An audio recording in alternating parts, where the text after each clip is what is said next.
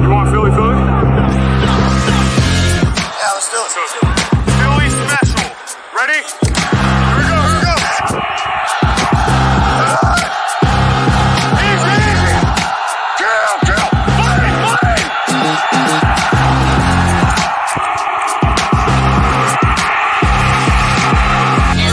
But that was a taste of what he was supposed to be. Last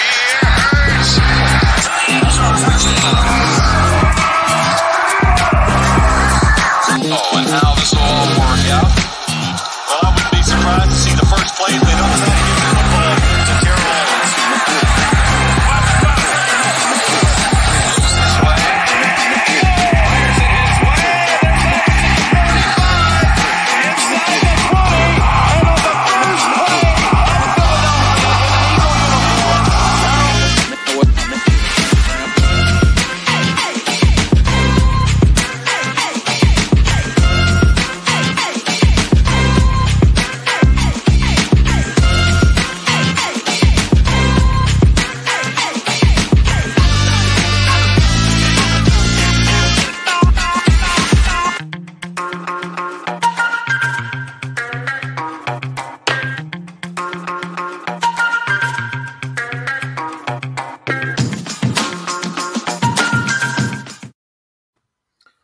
What is up, everybody? Welcome to Trending for Four Quarters right here on DSM Media. We're live on Facebook, YouTube, Twitch, Twitter. You know the deal, everybody. Make sure you click that share button, retweet button, thumbs up on YouTube. You know, smash all those buttons, share it all out, and make sure you turn notifications on. So we got 8 shows a week now on DSM Media and more coming, so you don't want to miss a minute of it. Jam-packed show tonight. Lots to talk about, not just Eagles. We got some Sixers and Phillies conversations with my man here, Joey K from Talking 215 podcast. This guy does some great work. Their whole group there, Frankie, Jake, y'all do some great work over there. So make sure you give them all a follow. Really passionate Eagles, Phillies, Sixers fans, Flyers fans, just like us. So I'm super excited to have you on the show, Joey. I appreciate it, Phil. I know you and I have talked a little bit before on Twitter. I think we even did a couple live things too back in the day when you were opening some chat about talking about the Birds in the preseason. So I'm happy to be on here for you, man. We got some things going on in Philly land, so I'm ready for it. I kind of said we got a lot of painful things going on in Philly land right now. And it's kind of frustrating, but that's what we're here to do. We're here to talk. And everybody, drop your comments in the comment section. I'm bringing the show up on my phone right now. There's an issue with the StreamYard service right now. If you're on Twitter and you comment in, I'm going to try to bring them up on my phone so I can, address them live on the air. But if you want your comments to show up on the screen, make sure you head over to Facebook or YouTube, tap into those networks over there, and that's how you can get in on the show. I know there's a couple dozen people right now watching on Twitter. I'll try to bring up any and all your comments on there. So anyway, me and Joey, we got started talking this week, and that's why I had to bring him on because the first conversation we had this week, I'm calling it T-shirt gate, okay? So you're wearing your T-shirt. I got my Bud Light Eagles T-shirt on here. Nick Sirianni. Obviously, the Eagles lost last on Monday Night Football. They got crushed. They got dominated. It was an awful, awful performance. We can all agree on that.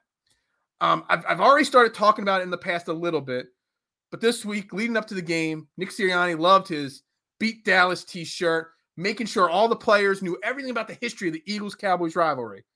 And I brought up the thought process that he might be pandering to the fans and the players a little too much. And I got my reasons to believe that and my thought process. But Joey flat out says no. So I'm going to let you talk about that and why you think that that's not an issue at all. We already got somebody chiming in hashtag Team Joey on Twitter right now. So I haven't even said anything yet. So, I mean, I know. got Team Joey going on here. Out there, Joey. Well, hear me out before you guys go Team Joey. So, because you might not like this, because I might call out a couple of people that like me here. So, Phil, as Philly fans, we are very hypocritical. And I know that's not the cool thing to do on a podcast, not the cool thing to do on social media. We stick together, Philly family versus everybody. Absolutely. I'm going to be real with you. Ever since the social media boom, everybody and their mother has an opinion, and it's not always right. And you don't always got to agree with it. One of them is this pandering thing that I don't agree with you on, and I'll tell you why. First of all, a T-shirt, a jersey, a shirt, a polo, whatever you want to call it, has absolutely nothing to do with the game plan, coaching, anything. I understand where you're going to go with this. I understand where you're going to say their focus is. But one thing that I think is hypocritical about a lot of Philly fans is when we hire a new coach, we trade for a new player, we draft a guy, we sign a free agent. We want them to buy into Philly. We want video of them eating cheesesteaks. We want them going to, the local hot spots in Philly. We want them ringing the bell at a Sixers game, if throwing out the first pitch at a Phillies game, you name it. We want them, even if they grew up a Cowboys fan like Bryce Harper, we want them in the box wearing Eagles gear. And he's done that. Embrace the city. We always talk so much trash about being 4 for 4, embracing the city. I talk 5 for 5. Don't forget about the Philadelphia Union. Philadelphia Union, one of the best teams in the city. Exact, probably the best. They are the best. Yeah, probably at this point. But we always preach that as fans. We always preach that to everybody, saying, "Come on, I need you to be involved. This is what Philly is. This is why it's so great here." And then the second somebody says, "You know what? I'm going to talk to you guys about this Dallas-Philly rivalry. I'm going to show you what it means to me. I'm going to show you that I'm entrenched in this rivalry too." We start throwing around words like pandering, and we think somehow that negates him. Guess what? Bryce Harper, quote unquote, panders a lot too. He had the Philly Fanatic cleats. He does everything. He wears a shirt that says Clearwooder. He does all this stuff. He's got a shirt with Gritty on it too. But we don't say anything about that. You know why? Because Bryce Harper might be the MVP. He's putting up stats. He's producing. Yep. We only have an issue when the results don't meet our already preconceived expectations that we had in our head. So I don't agree with the pandering thing one bit whatsoever. I don't care if he went shirtless. I love the fact that he said it's Dallas week. It's not Gabe Kapler. We don't need to see him shirtless. Nobody can beat Gabe Kapler shirtless. And I miss Gabe. Good luck to you over there, man, in San Francisco. But I'll tell you one thing. I don't think it's pandering at all. I love the fact that he dove head first into this rivalry and wanted to say, fans, come out, get loud. It's Dallas week. I'm wearing the shirt. I don't care. These are my boys. I mean, he wears player shirts, too, to show he's got their back. Brandon Graham, you name it. Well, that's part of the issue. It's not just the beat Dallas shirt. Yeah. So first off, I'm going to start this off with, I tried to get a third guest on the show, okay? So I was going back and forth also with somebody else on Twitter. I don't know if you saw, Mark McMillan was on. Former Eagles cornerback, Mark McMillan. And his exact quote was, shirts don't win games, okay? So but how did you take that quote? How did you take that quote, Phil? How did you take that quote? Did they lose games, though? No, they don't. Okay, so here's the whole thing, and Scotty John's chiming in and saying, that you're speaking facts. I got lots of people. Results are everything. Bryce Harper, you kind of threw me off because I take notes, and I took notes. You brought up Bryce Harper, so you kind of threw me off a little bit because now I got to talk about Bryce Harper for a second, which he is the MVP. I do have a preseason bet on Bryce Harper winning the MVP. I'm hoping to cash that ticket. No problem. Bryce Harper could have pandered to the crowd and to the fans day one because he had already had results. So the reason why I think it's pandering, he'd already been an MVP. He's already led the league in home runs. He was already a superstar. Not with the Phillies. Not with the Phillies. Yeah, exactly. But he was still a star coming here. Nick Sirianni came here. What's he, like 12 years? I think he's younger than both of us. Okay. He's a baby. He's got no experience. He was already getting bashed wrongly for his opening press conference, which I thought that was a little too over the top. No one needed to bash him for his stuttering and whatnot. And if I got bashed every time I stuttered over my words on this show, dude, I would have quit a long, long time ago doing this. But Nick Sirianni has zero experience. Nick Sirianni has no way to prove himself to his fellow player, to his team, okay, to the fans, to the media, that he deserves this job. In the beginning and now. He's been wearing these shirts since camp, since OTAs. And I've been saying it, in smaller groups that, dude, I want results to speak. I don't want shirts to speak. Okay. And let's be honest right now. Results aren't speaking. He spent time literally this week or leading up to this week, making the players watch videos of old games. That is exactly the time where you're working on your discipline of your players and the penalties, where you're working on, improving your game plan, getting Jalen Hurts to watch tape to know when to run, when to pass, when to do whatever it is. He's spending too much time, and maybe pandering is the wrong word. Maybe it is. Maybe him trying to win over fans and support is the issue. I want results to speak, not shirts. I saw so many people now coming up with new beat Dallas shirts because he wore it and all. Look, I don't want that. I want wins. I want success, and I want results. The shirts annoy me because he hasn't proven. Even the game they won week 1 against the Falcons, it wasn't a perfect ball game. There were still a lot of mistakes and a lot of issues in that game. Just luckily, we went up against probably one of the worst football teams in the league. You know, I just want results. I just want wins. I mean, I want results and wins too, but what I don't understand is why do we feel like anytime someone does something, a head coach, a player, if a player posts on Instagram that he's at the movies with his wife after we just lost, why is it that we're like, oh, instead of being at the movies, he should be in his playbook. He should be working on his 5-step drop. He should be working on his 3-step drop. I think that's totally different. But you just said it. You just said you'd rather have Jalen Hurts in his playbook and you'd rather have the discipline of the players. But Nick Sirianni didn't send them home with a DVD and say, hey, pop this in at home and watch the highlights of Eagles history. He did it during practice. He did it during team meetings. He did it during team meetings. He didn't do it during practice when they have pads on and they're going over plays. Team meetings That's is the thing. practice. But and Eagles practice throughout the week, you have a ton of meetings. You had a ton of times where you're eating in the cafeteria, where you're post-training, you're having your meals, you're having your snacks. You're just with the team. You're sitting in the locker room. You're taking naps. This happens on a professional football team that a lot of people don't realize. So while that's happening, you saw the Doug Peterson thing. Let's have some ice cream. Let's go get some Haagen-Dazs. That stuff happens. You see that all the time where, back in the day when we won the Super Bowl, they were playing the Meek Mill videos, all this stuff. There's so much downtime. And during that downtime, he played stuff about the rivalry. This guy is talking about getting entrenched into the rivalry. And you know what? The fans don't have to be the one hiring Nick Sirianni. The city doesn't. The only person that does is Jeffrey Lurie, and then he has to appeal to the players. So if the players have bought in, and I know the results didn't speak for themselves, we played terrible, we lost. But if the players buy in and the owner does and the GM does, then us as fans are just griping about the littlest things here. If we would have won by 80, are we even having this conversation right now? Oh, he wore the beat Dallas shirt. We got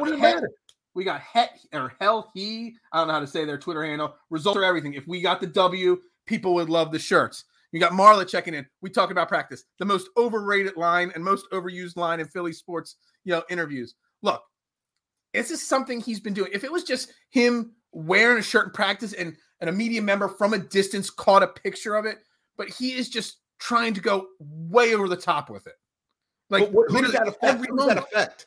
That affects me and you. That doesn't affect the players. But I think I did send a message to Mark McMillan. I'm still waiting on a response for this because I did try to get him on the show to talk about it. I'm like, I think whether you don't like the word pandering or not, whether it's trying to earn respect or whatever it may be, can him doing this, and I'm going to use the word pandering because I don't really like any other choice of words there.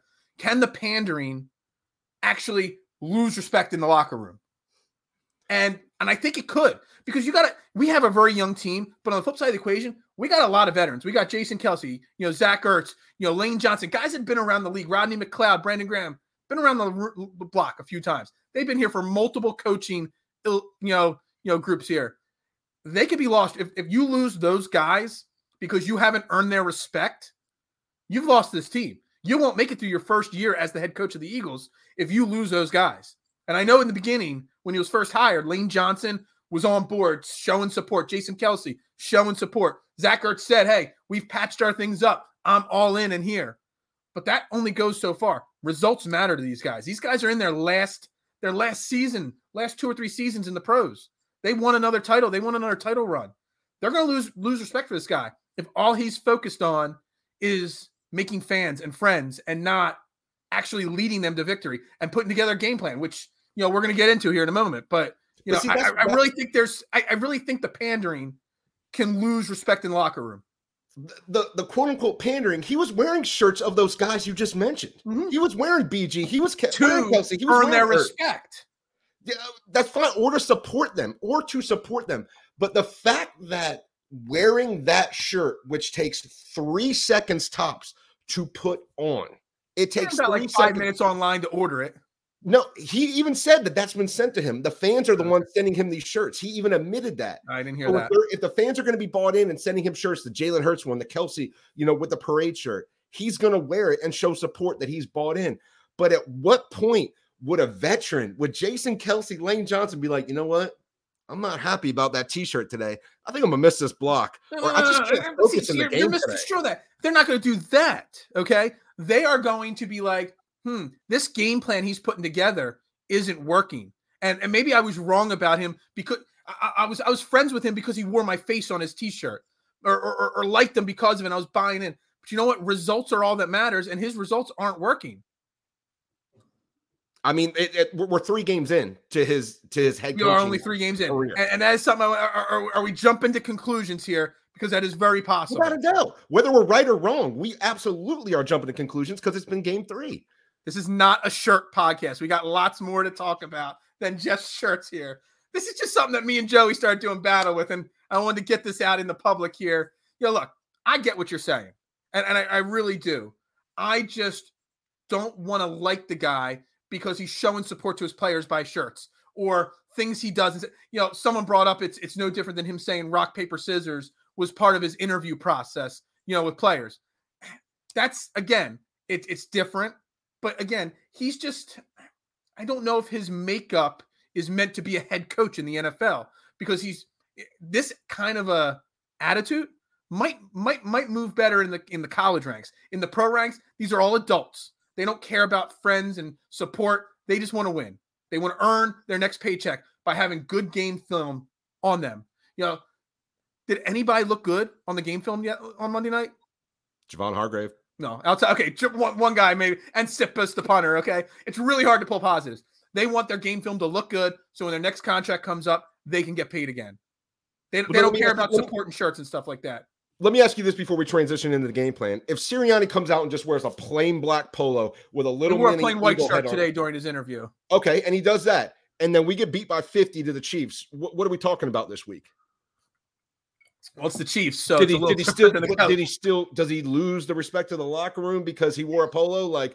He wasn't trying to be my friend this week, even though we got the hell beat out of us. Yeah, I totally get that. But to me, that's still separate, because he's spending time and effort pandering to the players and to the fans. 3 seconds is time and effort. Yeah. 3 seconds, 3 minutes, 5 minutes, whatever it is. It's spending time. How long does it take you to put on a shirt? Friends and respect. How long does it take you to put on a shirt, Phil? I'm pretty uncoordinated, so maybe like 7 or 8 seconds. Well, Sirianni and a lot of my shirts don't fit, so it's really Sirianni was D3, baby. Okay, my boy can put on some shirts. It's quick. We're ready to roll. So I don't think it's taking too much time on anything. The only time we're taking is taking the time to talk about this, because I think it's so stupid. All right, we're not going to agree on this, are we? No, we're not. I know it's hard. Someone's commenting in, should he not wear shirts at all? Yeah, I mean, maybe. I don't know. I don't know what his body he might look like. Freaking Nick. Do you know what the Philly media and fans will do if he doesn't wear a shirt? Let's just say he's shirtless. It'll be like, Sirianni's shirtless. What kind of shirtless? Bare chested. Bears. Nick Foles is on the Bears. Are we working a trade for Nick Foles? That's the type of stuff they'll put together for that. Oh my God. We got so many comments coming in here. Majority voted, not sure is what the final results on Twitter are. See, we got, I don't even know. Thanks for tuning in, Maria. New to the show here. Wish our coach hated the fans. Yeah, I know. Exactly. Do you see your last name? Andy Reid was never shirtless. That's a good thing. Thank God. Hopefully Andy Reid's feeling good and doing good right now, because he got rushed to the hospital after the game the other day. Seemed like he was at his press conference today. All right. So let's get off that. Okay. Let's talk about the actual poor results. Okay.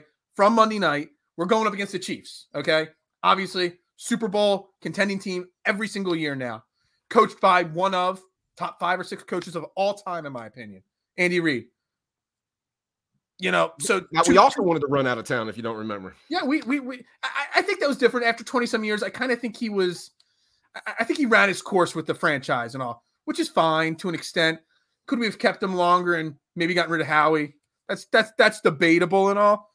So 2 things. Did Jalen Hurts regress? Have we seen regression in him? I know it's only 7 starts so far. Or, and I got this, where's my notes here? I was watching your show last night on Talking 215. You brought scheme to personnel. Was that the issue? Was it the scheme that Nick Sirianni was running with the personnel, or is Jalen Hurts in 7 games showing a slight regression? So I think anytime we have a sports debate or a conversation in general, we like to think that we have to take one side or another. Mm-hmm. We have to pick white or black, the left or right. We always have to do that. But I went back and, like Ron Jaworski likes to say, I went back and I watched the tape. I watched every play. And yeah, just like the comment we just had right there, the lack of the running game, look, he's got to own that. We know that. Miles Sanders is deadly back there. We've seen what Gainwell can do. I mean, even Boston Scott has shown flashes in the past, but the lack of a run game did not help Jalen Hurts. I will say that. I will also say that since we can only really speak of the pass game, we have to analyze it based off that. Absolutely. And there were plays that were left on the field open. There were players that were open. You could probably think of the ones I'm talking about right now, the Dallas Goedert running the drag route wide open. Okay? Devontae Smith on a cross play. Devontae Smith on a crosser wide open. Wide open, yeah. There's been several times, and this kind of answers your question about regression, and I think that's not the right word, but there's been several times where we've had two-level concepts. And for those listening at home, you have a shallow, you have an intermediate, that's 2 levels. 3 levels is a deeper route, or if you have the intermediate as the deep route, the swing out the backfield would be the first. So we have a tight end in the flat and a receiver over. That's a 2-level concept. And you read the depth of the defender on who you want to go to. It's been 2 games in a row now where Hurts has misread that. The Devontae Smith play you're talking about. Yep. He was the over receiver, and he could have run for 20 yards on that play. Hurts could have lobbed it to him. He could have darted it to him. He could have done anything on that play. And he threw a bad pass to, was it Ertz or Goddard that he threw? Yeah. I mean, against San Francisco, he had Goddard in the flats on 3rd and 3 for a wide open first down. Forced it to Smith, who was in coverage, incomplete. We had to punt. So what I was talking about on the Talking 215 podcast is you have scheme versus personnel. And the personnel, to give an example, is Devontae Smith, who's a pure route runner, Keenan Allen, a Marvin Harrison, a Stephon Diggs, Justin Jefferson. You think about all those receivers I just named and what type of quarterback they have. They have a guy that gets it out quick, who's smart, who's decisive, who doesn't make turnovers. But we have a mobile quarterback, which is great. You need that in today's NFL sometimes too. But does that hinder Devontae Smith's ceiling because the ball isn't coming out in rhythm, on time, fitting his best attributes, which is as a precise route runner, getting into those windows? I wonder if the scheme versus the personnel can be a detriment. I don't think Hurts has regressed because, again, it's only been 7 games. We saw flashes, but I think he's not where us as Eagles fans expecting results right away want him to be at. Look, I think Jalen Hurts, we all have to be honest, and George didn't check in tonight because I know he's over in England. It's 6-hour time difference. He watches almost every show, but he sent me messages today to make. He's like, I can't check in tonight, but I got points to make, and we agree.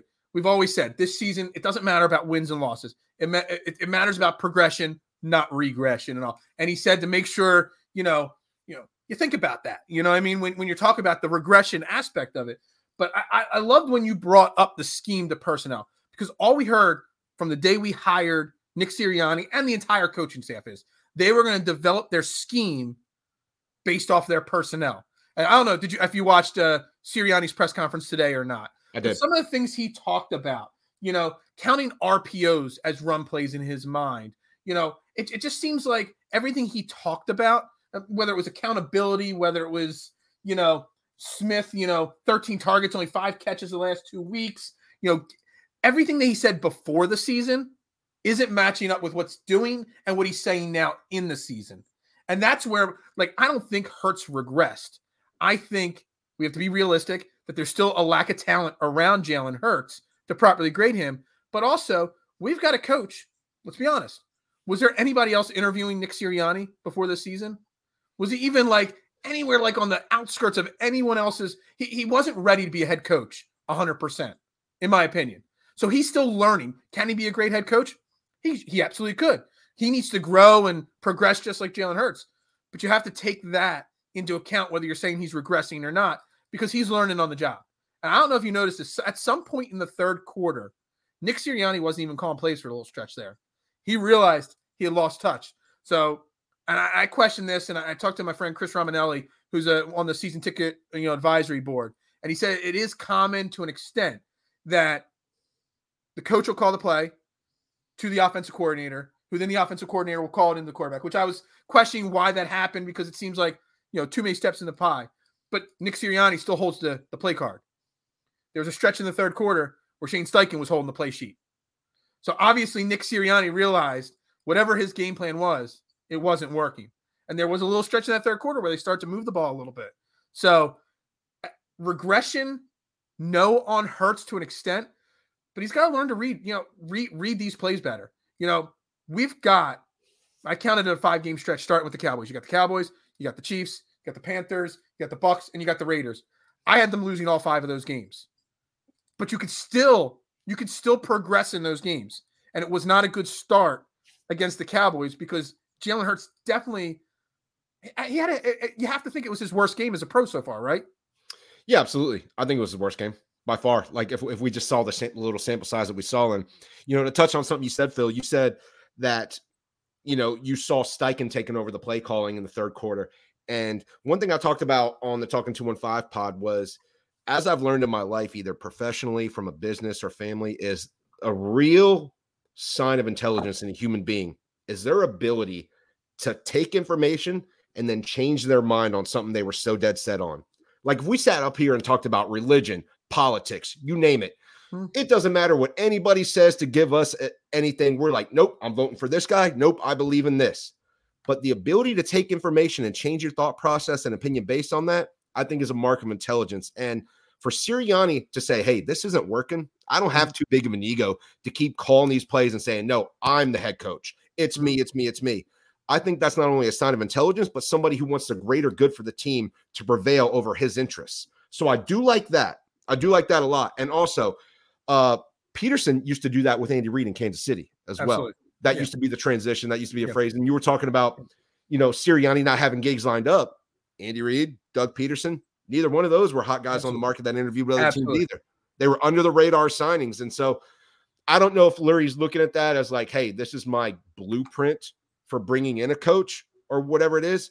But I just think that it's 3 games in. We got to give the guy credit. And I know we got blown out. I love the fact that he was man enough to say, hey, look, it ain't working. Let's see if you can do it, Steichen, because that shows me that he wants to do whatever it takes to win. And actually was I would say, outside of Hargrave and Sipos, that was my next biggest positive that I took out of the game. We got rookie head coach, borderline rookie quarterback. There's going to be growing pains. Absolutely. Some of the questions or comments I got on Twitter here, wrong talent around them, not necessarily bad talent.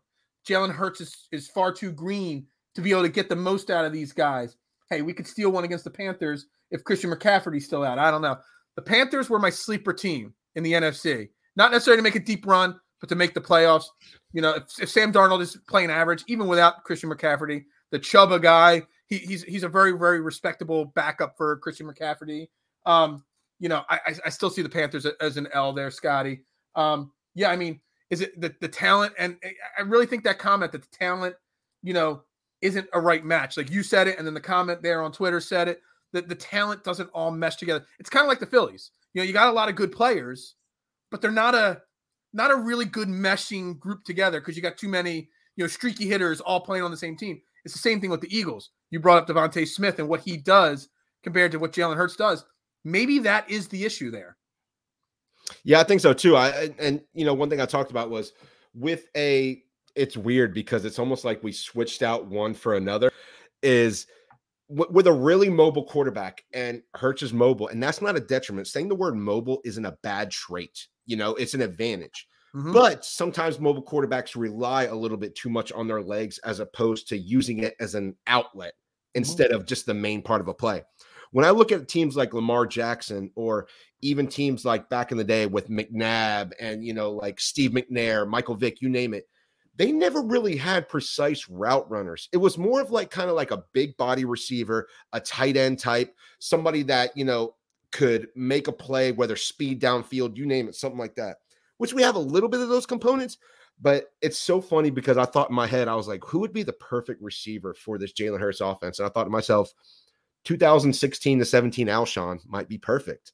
Or Justin Jefferson instead of Jalen Reagor last year.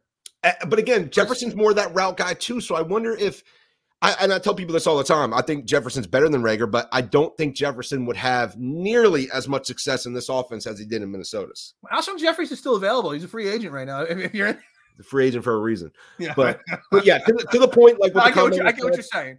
Yeah, That- personnel versus scheme. I think it's just not matching up. And Sirianni and Steichen have a big task ahead of them to try to mesh that as best they can. Someone's saying they got to use Goddard accordingly. Look, I said it before the season, right before the season, everyone's like, go out and get a veteran wide receiver.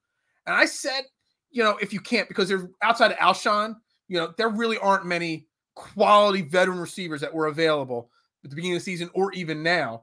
You've got two really high-end tight ends in Dallas Goedert and Zach Ertz that can play that role of leader in the weapon room. I call it the weapon room instead of the wide receiver room, or be that almost hybrid wide receiver tight end.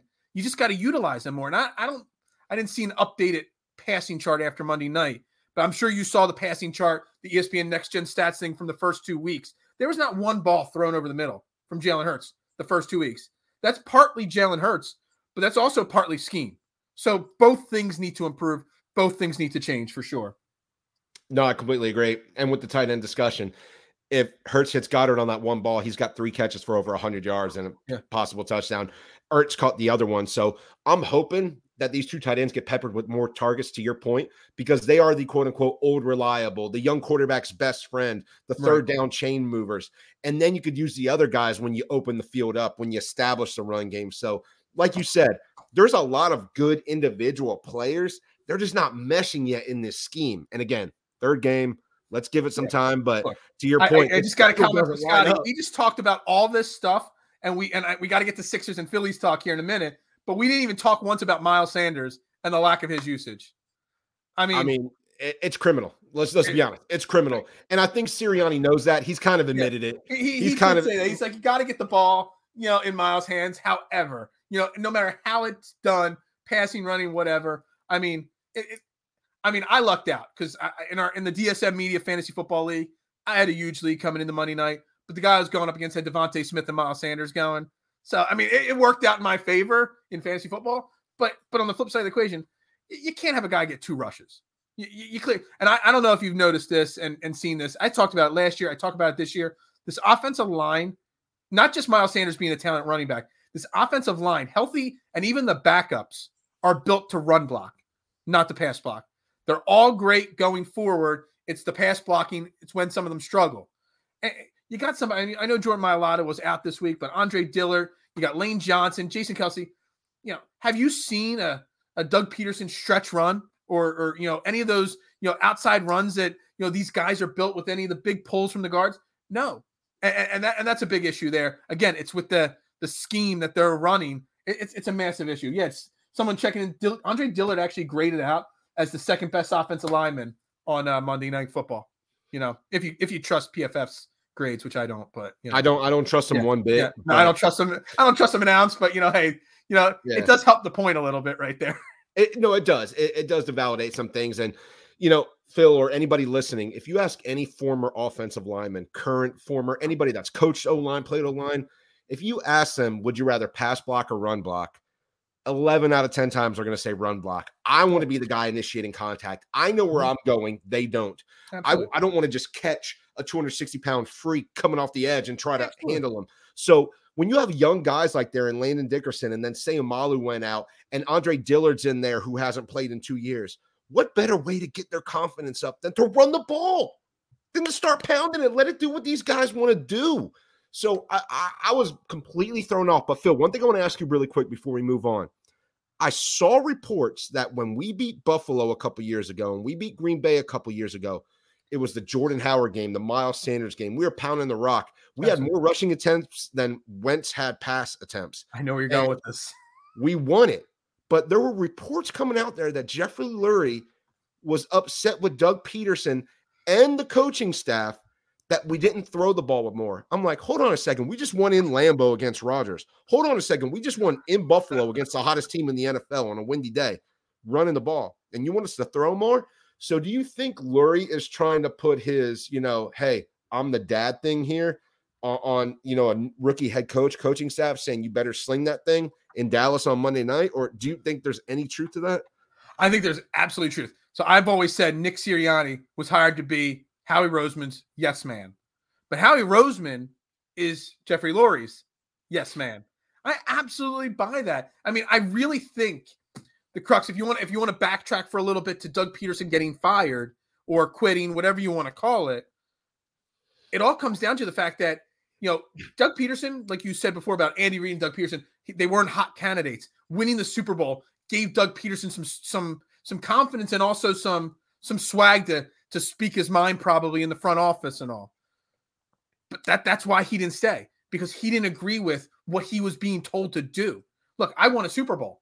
I know what needs to get done. And you're going to tell me what not to do and what to do? So that's why I think Nick Sirianni was brought in, because he was asked today, in his press conference, do you have your scheduled weekly meeting with Howie Roseman and Jeffrey Lurie? And you can kind of see in his face, I'm big on facial expressions and body language, that his answer totally danced around that. He's like, well, we meet every day. They're always at the practice field. This and no. You basically just answered it without answering it. That yes, you meet with them regularly and they tell you what to do to an extent. And I totally buy. Look, it's a passing league. And the Eagles to Jeffrey Lurie is a business. And I don't know if you know this. I talk about it all the time on different shows and stuff. Jeffrey Lurie never even cared about buying the Eagles. He actually tried to buy the Patriots and got outbid on the Patriots. And his consolation prize was the Eagles. He cares about two things: making money and Super Bowl trophy, like the appearance of that trophy and all.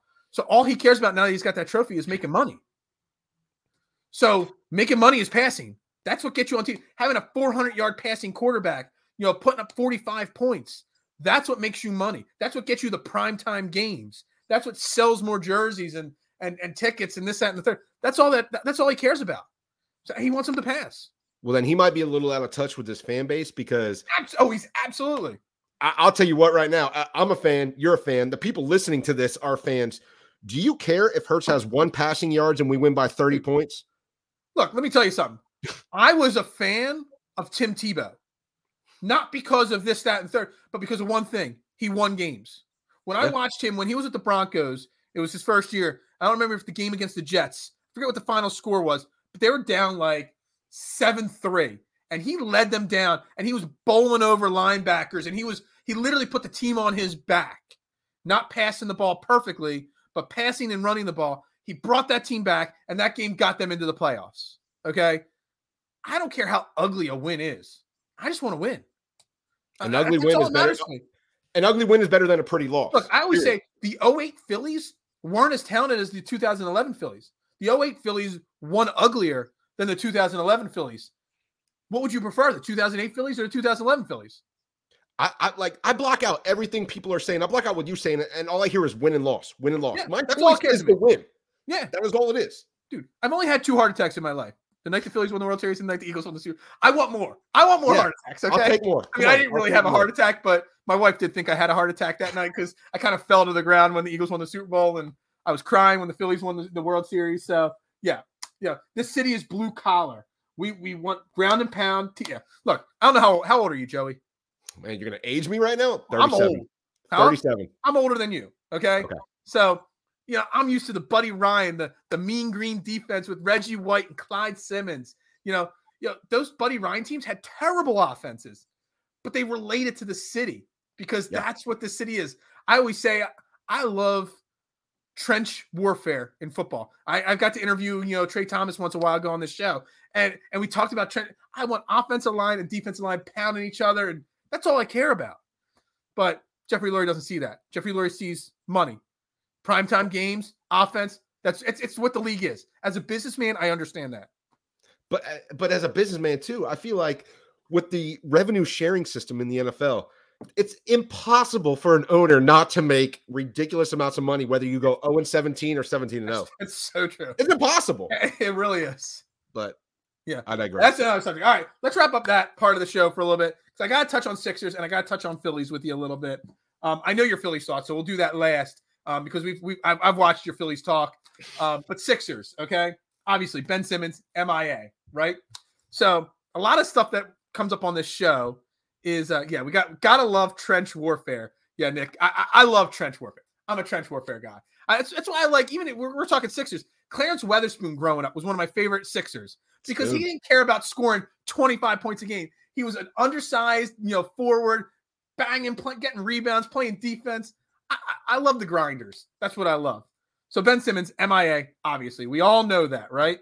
So I got to thinking today, which I always get to thinking, and it changes agendas on shows and whatnot because my mind starts working, the gears start grinding, put a little oil in there, let it go. So he's MIA, and there's obviously a lot of talk that he's not going to play, and I'm sure you saw the graphics of all the money he's going to lose by being fined for not showing up to practice, media day, if he really truly sits out games. So I want to ask you a question. And this question popped in my head. I don't even know. I'm hoping your answer influences my answer, okay? Because I'm not really sure. You're Joel Embiid or Doc Rivers or whoever. Ben Simmons, someone gets in his ear, and finally, maybe Sunday or Monday, Ben Simmons rolls into camp and is like, yo, I was wrong. I want to come back. Because I don't want to lose the money, but also I know I'm not going to get traded unless I play, this, that, and the third. Whatever his reasoning may be. As his teammate or as his coach, you letting him back in the locker room? One, I am letting him back in the locker room because I'm hoping that he gets kind of like an old school locker room mean girls butt whooping from the rest of the guys. Like, you can't sit with us. I've seen that. I've been there. I know what you're talking about there. I'm hoping they kind of do that to him. I'm hoping it's a little awkward and uneasy for him because he made it awkward and uneasy for the rest of the team at media day, that instead of talking about them, what they've been doing, how they look forward, all they had to do was field questions about Ben. And then on top of that, it's one thing to be mad at Doc. It's one thing to be mad at Moore. It's one thing to be mad at whoever in your head you think is the problem here. But when you tell the perennial / I think should have been MVP Joel Embiid to not fly out to talk to you. I had a bet on him as MVP as well. And they weren't. Him and Harper weren't Homer. I always make a home. I bet Jalen Hurts to win MVP. Just because I love Homer bets. They're fun. But the Embiid and Bryce Harper were not Homer bets. Embiid should have won MVP. Right on. Cost me about $75 there. Yeah. And I mean, like, I would welcome him back. And I'll be honest with you. If I'm Morey, if I'm Doc Rivers, I lie straight to his face. I'm not kidding, Phil. I'm telling you what I would do. Ben, so happy to have you back, brother. Like, I can't wait to get this thing. Hey, let bygones be bygones. Bygones be bygones. Hey, Portland, how's it going? Yeah, absolutely. Chicago? Nice to see it. Yeah, we'll take that. Boom, good. Ben, I got some great news, brother. Fine ticket, you're out. And that's what I would do, honestly. So I would welcome him back, lie straight to his face, because honestly, I could do a lot worse. Mm-hmm. Sure, Ben, we won't fine you. We won't do this, but I'm on the phones, brother. I love that. I love what the locker room part of it and what's going to happen, let him in. Dude, the fact that multiple players tried to get on a plane and go out to LA to bring him here, that tells me I don't know how any other team would want him or welcome him into the locker room right now. I mean, he's showing how selfish he is. Look, we could talk about his play on the court. Everybody loves to harp on the whole, passing up the dunk to Matisse Thybulle. And I loved Matisse's, press conference the other day where he took credit or took ownership that it was really his fault, giving up the winning shot and all that kind of stuff. Look, I love that. Matisse showed so much maturity in that moment. Absolutely. But I use that word maturity, which is what Ben Simmons is not showing right now. So, I mean, are we a better team tomorrow if he shows up to camp? Absolutely.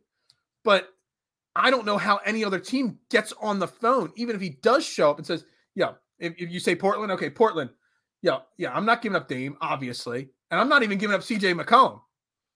How could you justifiably want to bring that toxic attitude into your locker room? And now knowing that, the new clutch statement, Rich Paul or whatever his name is, said that he wants a team built around him.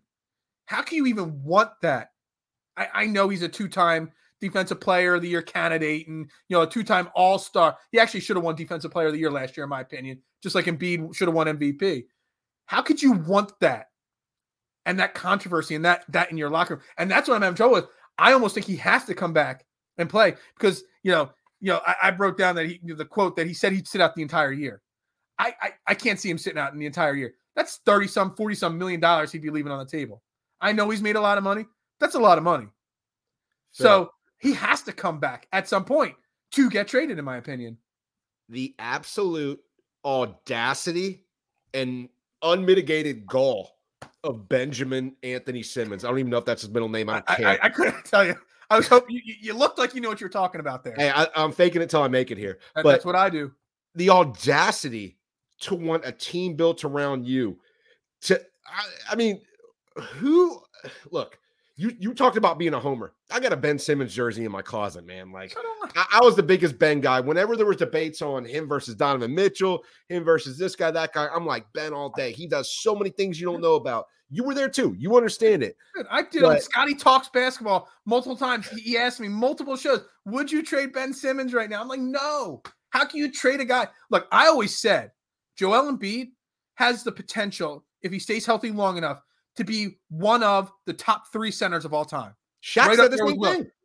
But Ben Simmons, in my opinion, and Stephen A. Smith said this today, but he was really stealing my idea because I've talked about this before. Ben Simmons with a jump shot, even a 30% jump shot, has the potential to be LeBron James, which is one of the 2 greatest basketball players of all time.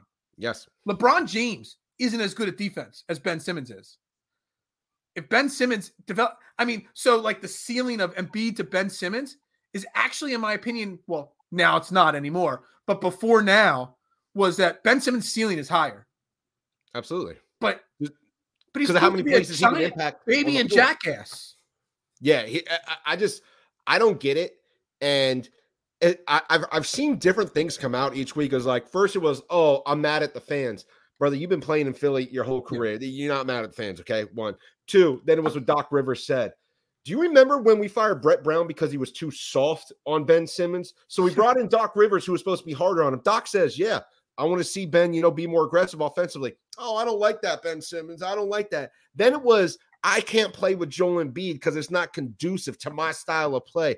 So it's the fans, it's Doc Rivers, it's Joel Embiid, it's the Liberty Bell, it's cheesesteaks, it's Bryce Harper. What is it, Ben? It's everything but you, brother. Let's talk about math. The common denominator is Ben Simmons. Like, bro, like you have no. You don't see Tobias Harris getting run out of town because he said he puts mustard on his cheesesteak. You brought up cheesesteaks. So, I mean, that's the dumbest thing in the world. But you know what? It doesn't get him run out of town, Phil, can you think about this? Like we talked about the fans. We talk about Lurie, Sirianni, and the fans. I know Tom Brady's going back to New England this Sunday to play. Can you imagine when Ben Simmons comes back to Philadelphia for a game, what that would be like, Phil? Can you? I actually thought about that the other day, and I'm thinking about all the events in Philadelphia that ticket prices skyrocketed for different reasons and all. And I go back to, and I'm a wrestling fan at heart, always been a wrestling fan. The last time the Royal Rumble was in Philly, I mean, it actually set a record for highest secondhand ticket prices ever for an event in Philadelphia. I had these awful nosebleed seats at I don't even know was it called the Wells Fargo or what it was called at that, back in 2017. I paid like $390 for these god awful seats because I wanted to go to the Royal Rumble. Okay. The first game with Ben Simmons back in Philly, whether it's in a Sixers uniform or on another team, oh my God. It's going to be insane. I might want to pay that money. I might want to go. I'm going to wear my Ben Simmons shirt, and I don't burn shirts per se, but we might be doing something DSM-wise in the parking lot with my Ben. I won't use my jersey. I'll use my T-shirt jersey, to burn or something like that. Yeah, it's real bad. I've never seen a guy just absolutely. It's one thing to quit on management. It's one thing to hold out for a new contract. It's one thing to not like the coach, want him fired, like an Adam Gase type deal. Right. But you still ride with your boys, your teammates. I love you. All this stuff. He hasn't posted one thing about his teammates. He hasn't come out and say, "You're my brother. I got your back." All this stuff. Yeah. Nothing. He didn't want his teammates to even come out and talk to him. That to me is the most entitled, disrespectful, this comment right here, egotistical thing I've ever seen of an athlete. And I thought that was how Le'Veon Bell was. I thought that was how like Antonio Brown was. But those guys actually produced at the highest of levels at times in their career before they did that. So, I mean, it's bad. Like I've never seen anything like this for a guy that has a major flaw in his game. For Philly fan, you're 37, I'm 40, for all the controversies. I mean, there was issues here with Iverson, McNabb, T.O., going back to Randall Cunningham wearing his jacket inside out, on the sideline. We've had so many issues. But like you said, I can never remember a situation exactly. This makes the T.O. doing sit-ups like nothing. It makes it like a secondary thought in my mind. This has got to be the most as Jason says, tone deaf situation and player there's ever been in Philadelphia. And I did see somebody, it wasn't Stephen A. Smith, it was another basketball, guy, on Twitter said he kept his mouth shut to get paid. But as soon as he got that cash, as soon as he signed that contract, he was already in his mind working on his way out of here. He signed it less than a year ago. Yeah, exactly. And I mean, some of the guys you just named, Iverson, McNabb, T.O., Phil, watching them, and that's, the era I grew up in too, watching them play, did you ever see them play with fear? Did you ever see them tentative or hesitant? Ever? I mean, I know we make fun of McNabb throwing up on the field, but he was giving it his all. I mean, T.O. gave it his all with a broken leg. Jersey hanging up back there. Yeah. That's not by accident. He's my favorite Eagle of all time. He was till he bailed on my birthday party show that he promised to come on, and then he bailed on it. But dude, he's my man. You know what I mean? Then you got Iverson, who was 5'11", dying on the court, wanted to play every minute of every game. And these guys showed up amongst some of the most hated criticism that we've seen in this city. And they endured through it. They embraced it. Embiid said it the best. Yeah, they're going to boo. Absolutely, they're going to boo when you're playing bad. But guess what? Nobody's going to love you harder when you play well. Nobody. Yeah. I mean, that's a perfect way to end that second to last segment. I got one more question, but you brought something up, and I want to backtrack because we were talking about Sirianni and everything else. You said Brett Brown was soft on, Ben Simmons. And I waited too long to criticize and hold Brett Brown accountable. I waited too long to criticize Brett Brown and Ben Simmons. So I think that almost is why I'm holding Nick Sirianni to a different level after 3 games right now. Because I look, if you go back on tweets from a year, 2 years ago, shows a year, 2 years ago, and how I stuck up for these guys when everyone was telling me X, Y, and Z about these guys, I almost think, and I'm not making this as a joke, I almost think that has influenced me on what I think about Nick Sirianni. Because I don't want to be, everybody knows I'm wrong all the time. I'm probably the most honest person about admitting when I'm wrong on Twitter.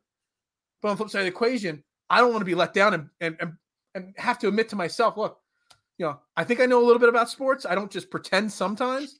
But man, I was so wrong about those guys. I don't want to be wrong about Nick Sirianni again. So I might be taking my Nick Sirianni criticism too far because of what's happened with the Sixers lately. You sound like you're on the couch and I'm your therapist right now, and you just had a flash moment of like, maybe it's I had it about 10 child. minutes ago, but I was waiting until you finished to get that out. Maybe as a child, I didn't play outside enough, and that's let why. Let me lay down, put my feet up here. That really sounds like your come to Jesus moment right there. Like, was it all along Brett Brown? Did he do this to me? And my thoughts I realized Sirianni? But you know what I'm saying? Like, it's almost like as Philly fans, we have so many scars from the past that we don't trust the new relationship that comes into our life. Nick Sirianni, we're like, nah, there's got to be something wrong about you. I don't feel right about this. I dated a girl named Andy back in the day, and that didn't work out so good. Yeah. So it's one of those like, is that what happened to us? Is that why we're scarred? Probably. Oh man. All right. Final thing, because we keep talking about coaches and players. Obviously, I don't know what the final score of the Phillies game is. I don't even know if it's over yet. They were losing 3-1 when we were on the air. Dude, I know a lot of people were holding out hope. I know a lot of the DSM. Don't look up the score. Don't look up the score. George, don't look it up is what you're saying? No, don't. All right. Don't. I was about to move my mouse. I'm not. It means they're losing again. Look, a lot of guys on DSM media, they were being very positive. Even as of yesterday, they thought we still had a chance to make the playoffs. No. I did not. Obviously. Okay. Look, the Phillies are a bad team. Of course, somebody's always got to check in with a score. Everybody's always got to check in with a score, Thank you. I appreciate that, but it's not good. You'll wait till tomorrow night. You're on my show tomorrow night. So. Hey, hold on. Jason Voorhees was the one that said we don't get on Bryce Harper enough for his statistics. And ever since he said that, Bryce has been the MVP and the best player in the history of the planet. I know. Hey, look. So I just want to make that statement right. I remember that. All right. We love Jason, But on the flip side, yeah. Trey, it's all fun. It's all fun. Yeah. Hey, he's just like me. I've taught him something. I've taught him to admit his mistakes. And he's admitting his mistakes on that. That's all you got to do. I'm called a flip-flopper all the time because I change my, thoughts. No, whatever. So here's the thing. Obviously, me and you both knew, and Jason knew, this season was over a while ago. Okay? People didn't want to admit it, but it is. Oh, so somebody wants to have a Scoot rant. I'll let you close the show with a Scoot rant. I don't know what a Scoots rant is, but you could do a Scoots rant. Oh, Adam saying that the score changed already, 7-2 now. Even better. Hey, I love it. So, offseason. This is something, again, the wheels started churning in my head earlier today. Obviously, there's a lot of issues. And Dave Dombrowski hasn't even had a full offseason yet to shape and fix the issues, which are plentiful on this team. But I was watching the game last night. There was nothing on TV last night. I'm laying on the couch watching the game, and I saw Joe Girardi in the dugout. Should Joe Girardi be fired? Yes. Thank you.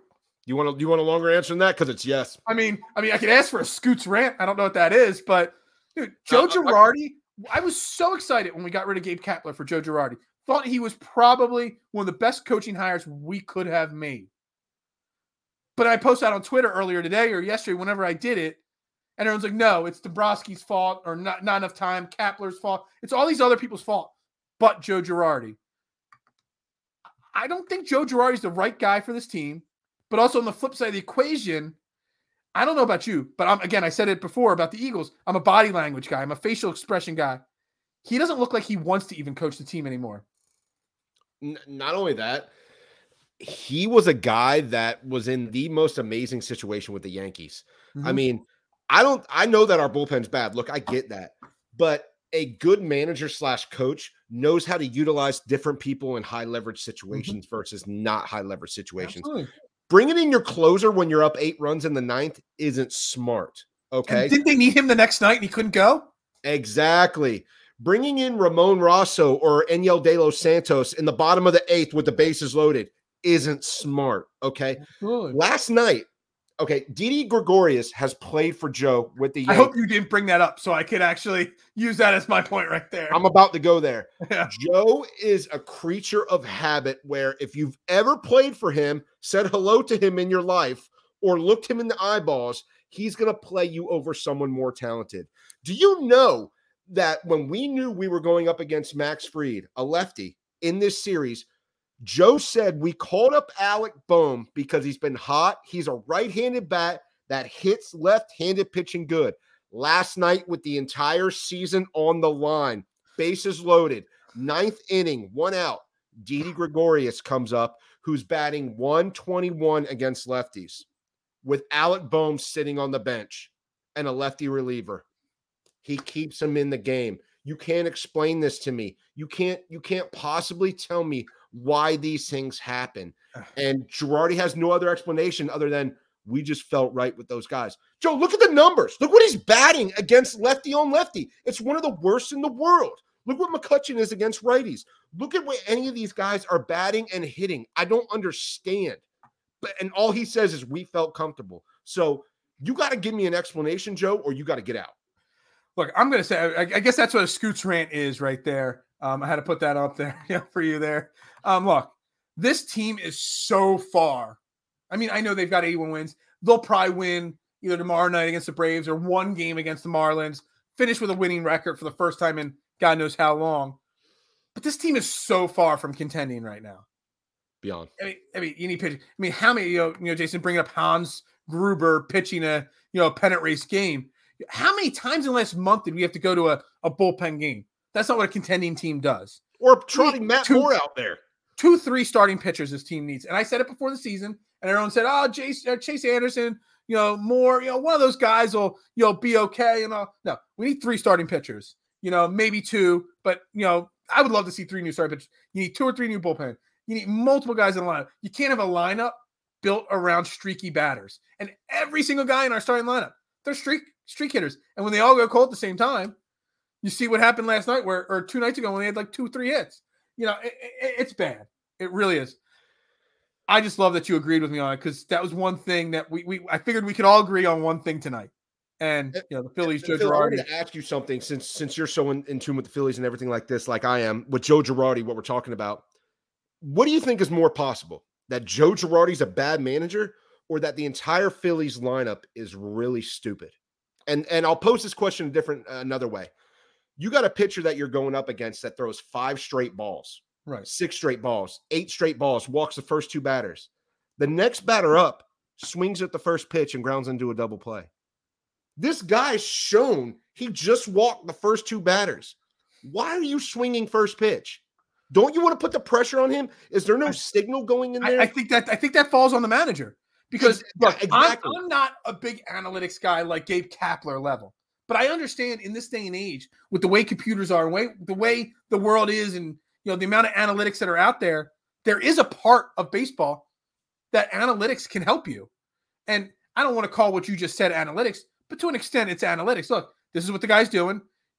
As you're walking out of the batter's box, this guy's going to do this. Look, it's that simple. But if he's not telling these guys that, and these guys are just going up there and swinging at what they want to, it's an issue. And Phil, analytics aside, if Didi's batting 120 against a lefty and Bowman's batting 386 against a lefty, well, that's analytics to me. That's like the max of my analytics knowledge right there. I don't go into the deep dives into it. Simple batting average, runs, RBIs. That's my analytics. I still count the old school stats as important and all. So, but then what is he doing if he's not seeing that? He's not doing anything. And that's the thing. Like literally, the last night I noticed it more emphatically, but I've noticed it a lot in the last month. He's in that dugout. He doesn't look like he even wants to be there.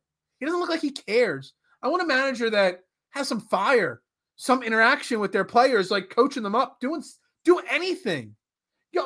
You guys are literally, your season's on the line.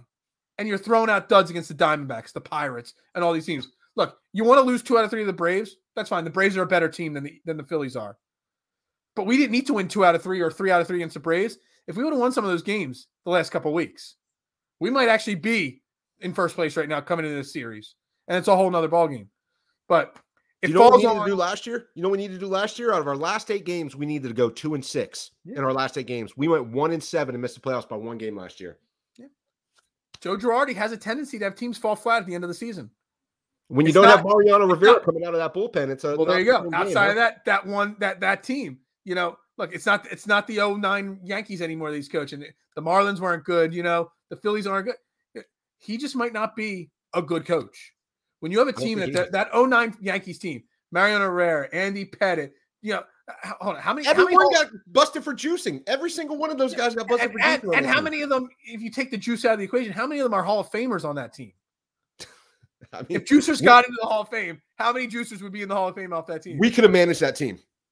Dude, I'm an awful manager and coach, but I could have literally just sat in the dugout, pulled a Jim Leland and smoked a cigarette every day. Hey, Mariano. Ninth inning. Yeah. It's done. I got somebody on Twitter checking in saying Girardi held that Yankees team back. Hey, that's possible right there. Yeah. Joey, this has been a blast, man. Absolutely fantastic. Joey K from 215, talking 215, Scooter Miguel. Frankie was checking in on Twitter. He says James needs 3 more followers at 500. I don't know what James's Twitter handle is, but let's get him. Let's just get the whole talking 215 guys, more press and more love. Dude, you guys do great work. I enjoyed your show last night, that you guys did. It was great. And you guys are really passionate and knowledgeable. And that's what I love. You don't need to have a big wig from ESPN on the show to have passion and knowledge on a show. So you guys do a great job.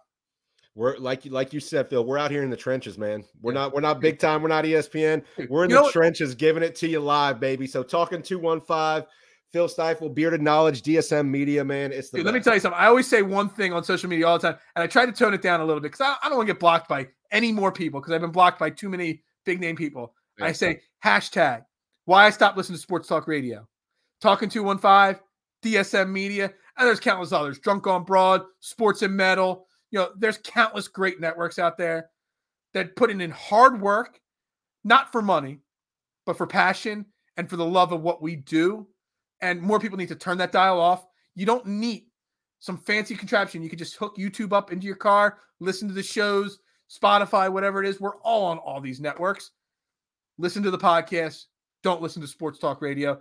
Because look, do we really need does Carson Wentz need to be the quarterback in Philadelphia poll again? I swore that was going to be the poll question on Tuesday morning. I swore who should be the starting quarterback was going to be the poll question. Look, wait till Nick Foles starts a game for the Bears, and it's going to be fun. Oh my God! Hey, Matt Nagy said there's a chance this week. So I dropped Justin Fields and picked up Nick Foles in my fantasy league. No, just kidding. Look, thank you, Joey, so much for coming on. Hey, and I did hear at the beginning of the show. I meant to shout out at the beginning of this show. Heard in your last show. Here, you're a new expecting father. Congratulations! That's fantastic news Thank right you. there. Thank you. Nervous times, I'm sure, but also exciting times as well. So congratulations on that. And congratulations for all the success at Talking 215. Again, DSM Media, 8 shows right now. We're looking at adding a couple more shows to our network. Make sure you're following us on Facebook, Twitter, YouTube, Twitch, whatever it is. Make sure you got those notifications on. We'll continue to pump out great content just like Talking 215. Tomorrow night, I'll be back at 9 p.m. with Jason Sullivan doing our show DFS, no punt intended, our fantasy football show. And my man, Jason Voorhees, my man, he knows his fantasy football. He's going to be joining the show tomorrow night.